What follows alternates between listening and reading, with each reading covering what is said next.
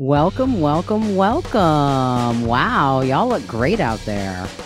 Okay, welcome to Living with Me. I'm me, and this is a quickie but goodie. What does that mean? It means it's going to be a very short episode, but hopefully entertaining and enlightening to you. Okay, what is it? What is today's episode about? What has been on my mind that I just can't let go? And I tell people in passing, and they kind of look at me, and then they seem interested, and then some of them are like, oh, and here we go.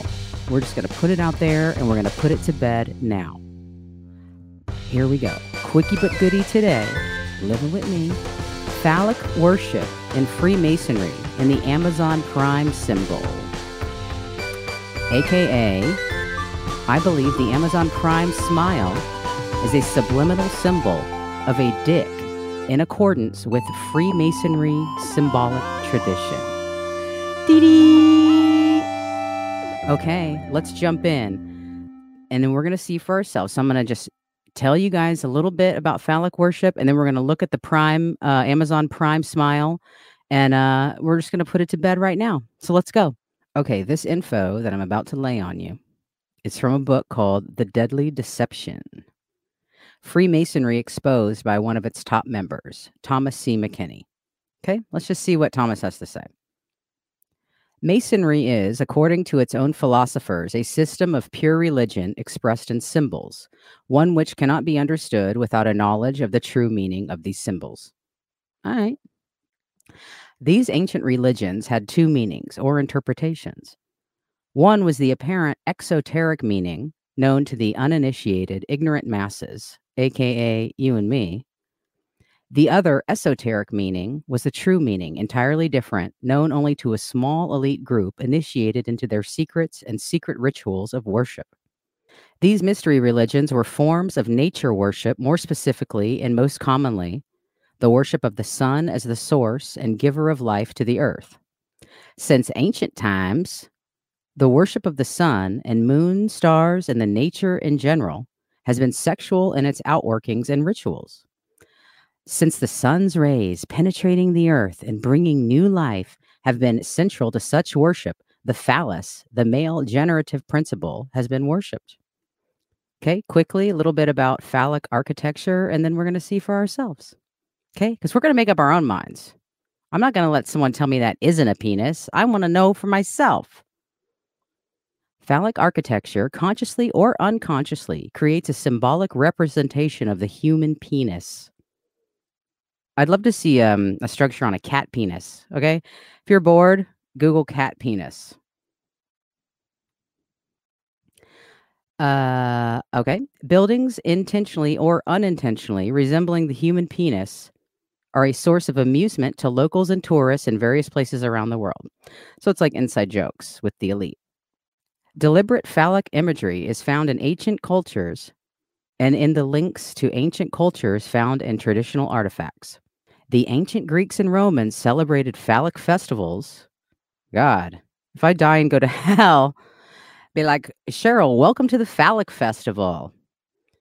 Okay, the ancient Greeks and Romans celebrated phallic festivals and built a shrine with an erect penis to honor Hermes, the messenger of the gods. Figures of women with phalluses for a head have been found across Greece and Yugoslavia. I wonder what the artist was thinking there. Phallic symbolism was prevalent in the architectural tradition of ancient Babylon as well. Okay, Babylon just ain't a sci-fi TV show, y'all. Okay, the Romans, who were deeply superstitious, often used phallic imagery in their architecture and domestic items. The ancient cultures of many parts of the Far East, including Indonesia, India, Korea, and Japan, uses the phallus as a symbol of fertility in motifs on their temples and in other areas of everyday life. Baby, pass me that dick spoon. Areas of everyday life. Okay. Scholars of we're almost through this. I just want to let y'all know that phallic imagery and stuff is very, very traditional and used within the upper echelons of society for thousands of years. Okay, so we're almost through this. Scholars of anthropology, Scientology, and feminism have pointed out the symbolic nature of phallic architecture, especially large skyscrapers which dominate the landscape and symbols of male domination, power, and political authority. Towers of other vertical structures may unintentionally or perhaps subconsciously have those connotations. There are many examples of modern architecture that can be interpreted as phallic, but very few which the architect specifically cited or admitted that meaning in an intentional aspect of the design. Okay, so what we just read is within Freemasonry, the phallic symbol has been used, and within architecture, design, art, all throughout centuries, phallic symbology has been used. Okay, so let's see. Who can hide these symbols the best? Is it the Romans or is it Disney? I don't know. Okay, let's take a look. Let's together take a very quick look at the Amazon Prime logo, the Amazon Prime smile, as it's known to unsuspecting victims. I warn you, you won't be able to unsee it. It'll be like seeing the arrow in the FedEx logo. Did you know there was an arrow in the FedEx logo? Okay, drum roll, please. We're going to take a look at it.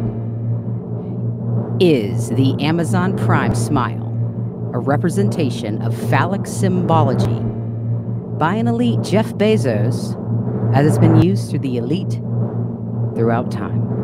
Let's see.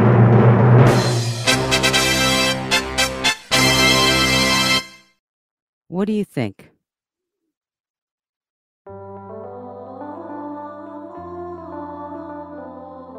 Okay, go to monoonno.com. That's MONOONNO.com. Check out our latest episodes, past episodes. I mean, they go back, a couple years. LA, right? Okay, y'all don't want to miss that. Also, we have new shows coming up, new episodes with new guests, Black Mirror Rewind, and a new show by Mono Productions, that's me, called The Saddest Things in the World, where Tucker and I, my bestie, will discuss some of the saddest things in the entire world, process, analyze, and interpret, and bring all the sadness to you. Why? I have no idea. Monoonno.com. Y'all are looking great out there. I've been having a blast this spring, and I ain't stopping.